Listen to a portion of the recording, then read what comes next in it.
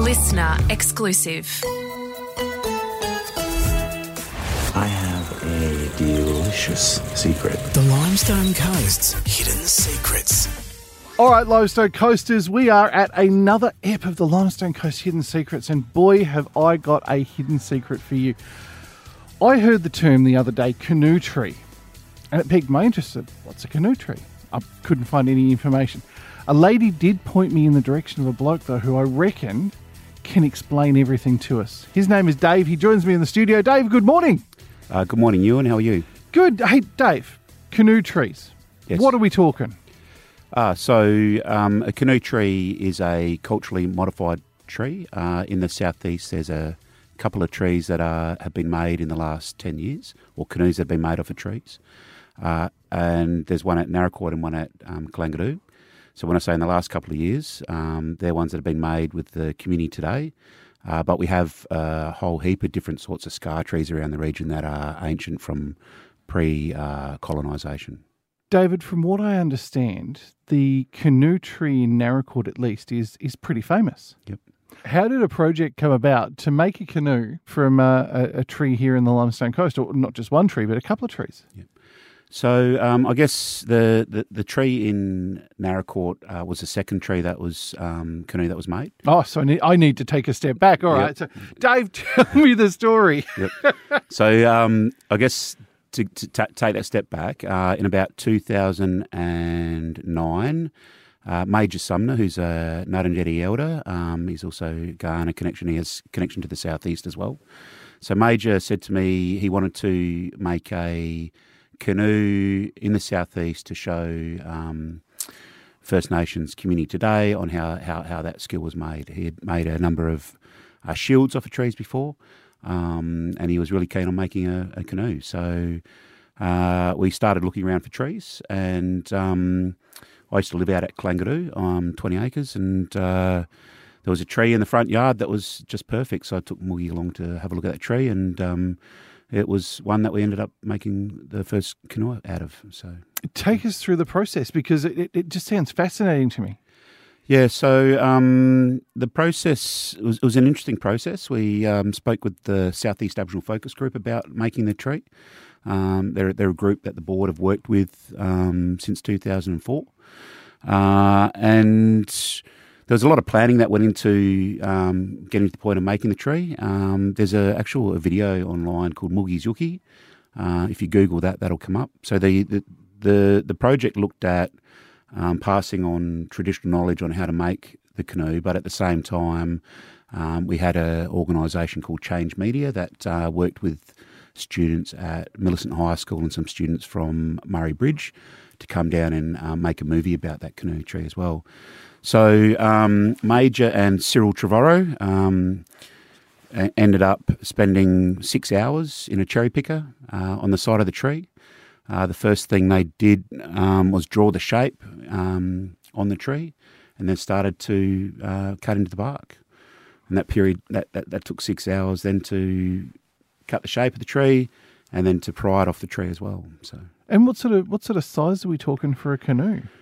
So this canoe is about 13 foot long. Wow. So it's a pretty big canoe. Yeah.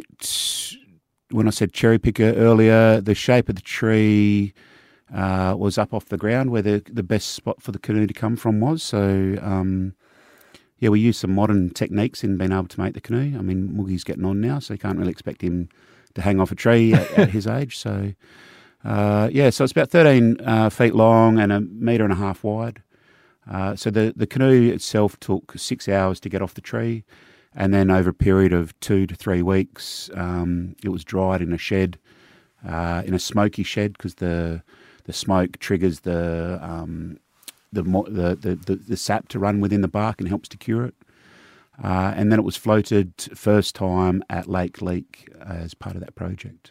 What was it like to put the canoe into the water and float it at Lake Leak? That would have been just mind-blowing. Yeah, it was pretty amazing. That's all captured on the video as well. And before we did that, Moogie sat down with some of the young people and made a paddle / fishing spear at the same time. So there was a big lead up to it actually going in the water, and when it floated and Uncle Moogie hopped on it and paddled off. It was really rewarding to see. So Now, this canoe still exists here in the Limestone Coast. that's right. It's currently on display in the Limestone Coast Landscape Building at 11 Helen Street in the foyer at the bottom of the stairs. So when you go and past the motor edge, it's just there on the right-hand side. Yeah. And this particular canoe has had a remarkable history because you guys have taken it around to most of the waterways in the state, from what I understand. Yeah, so after it was made, it ended up going up to the Festival Theatre and spent a couple of weeks on display there, where it really did a lot of drying out because of the air conditioning as well. So Major said he went in one day and the canoe had dried up that much it almost closed over, so he ended up putting some braces in it. But as part of support from some of the arts organisations, it ended up travelling all around South Australia. It's floated on the Murray River, it's been on the Torrens, it's been down the Coorong, and it's also floated in Sydney Harbour as well. So, you know, it's been a huge vessel for cultural communication as well. And I want to talk about the First Nations people and the journey that they have taken as well. I mean, what's it like to be engaged in a project that has allowed for the continuation of these skills to exist here in the Limestone Coast?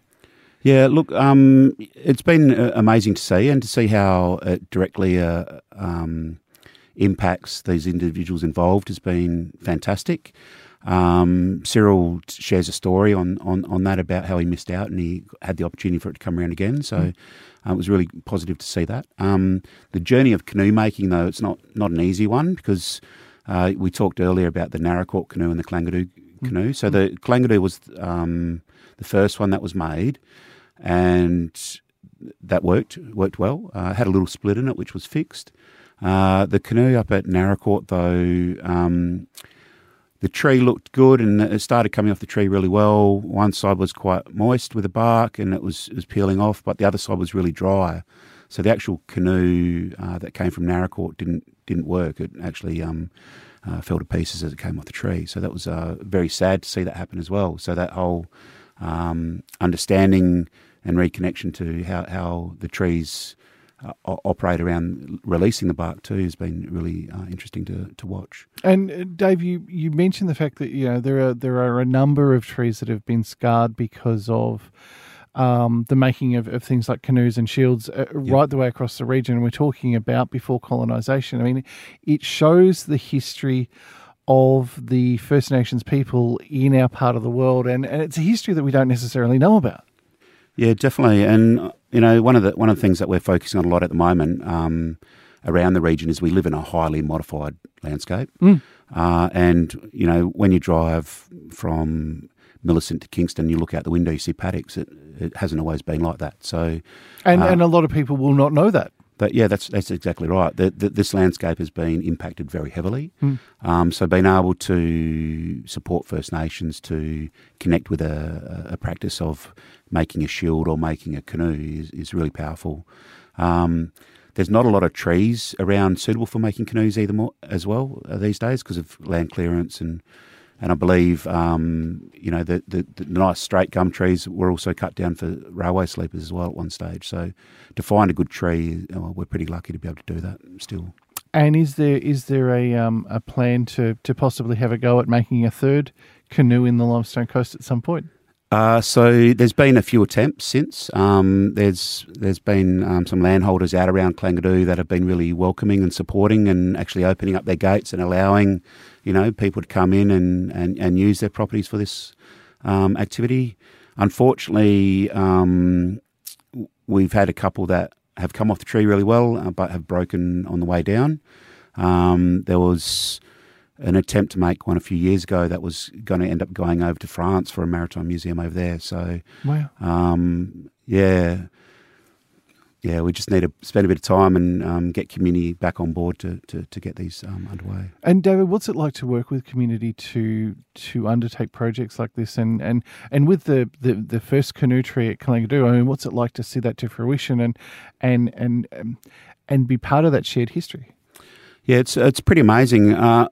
The shared history is great. what it has done, though, is it's opened up this space where people can talk about culture and talk about some of those impacts that have happened through colonisation. It has highlighted there's still a long way for us to go.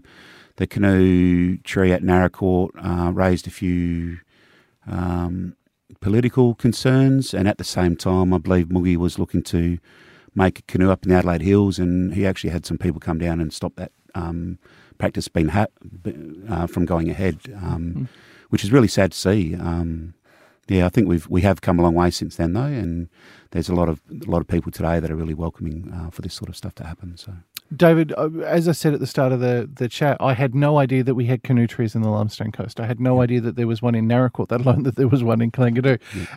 And to hear you tell a story about the Kalangadoo canoe tree and the subsequent canoe that was made from that, to have that here in the Limestone Coast, for people to be able to go and see it in Helen Street, to be able to have a conversation about something like this being constructed or conceived or having a project like this come to fruition here in the Limestone Coast is fascinating. Yep.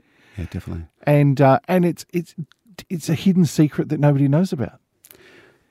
I think from time to time it comes up, and we've had it up in Adelaide. It's been displayed around. It's travelled around to schools locally as well. The video has been there for Moogie's Yuki, so there's been some elements built into local education around that stuff as well. I think it's probably one of these things where the more often we do it, it might raise its awareness a bit more as well. David, I have been blown away, fascinated by everything you've had to say. I hope we get to talk again one day about maybe some more hidden secrets you might know about in the Limestone Coast. Definitely. Thanks, Sean.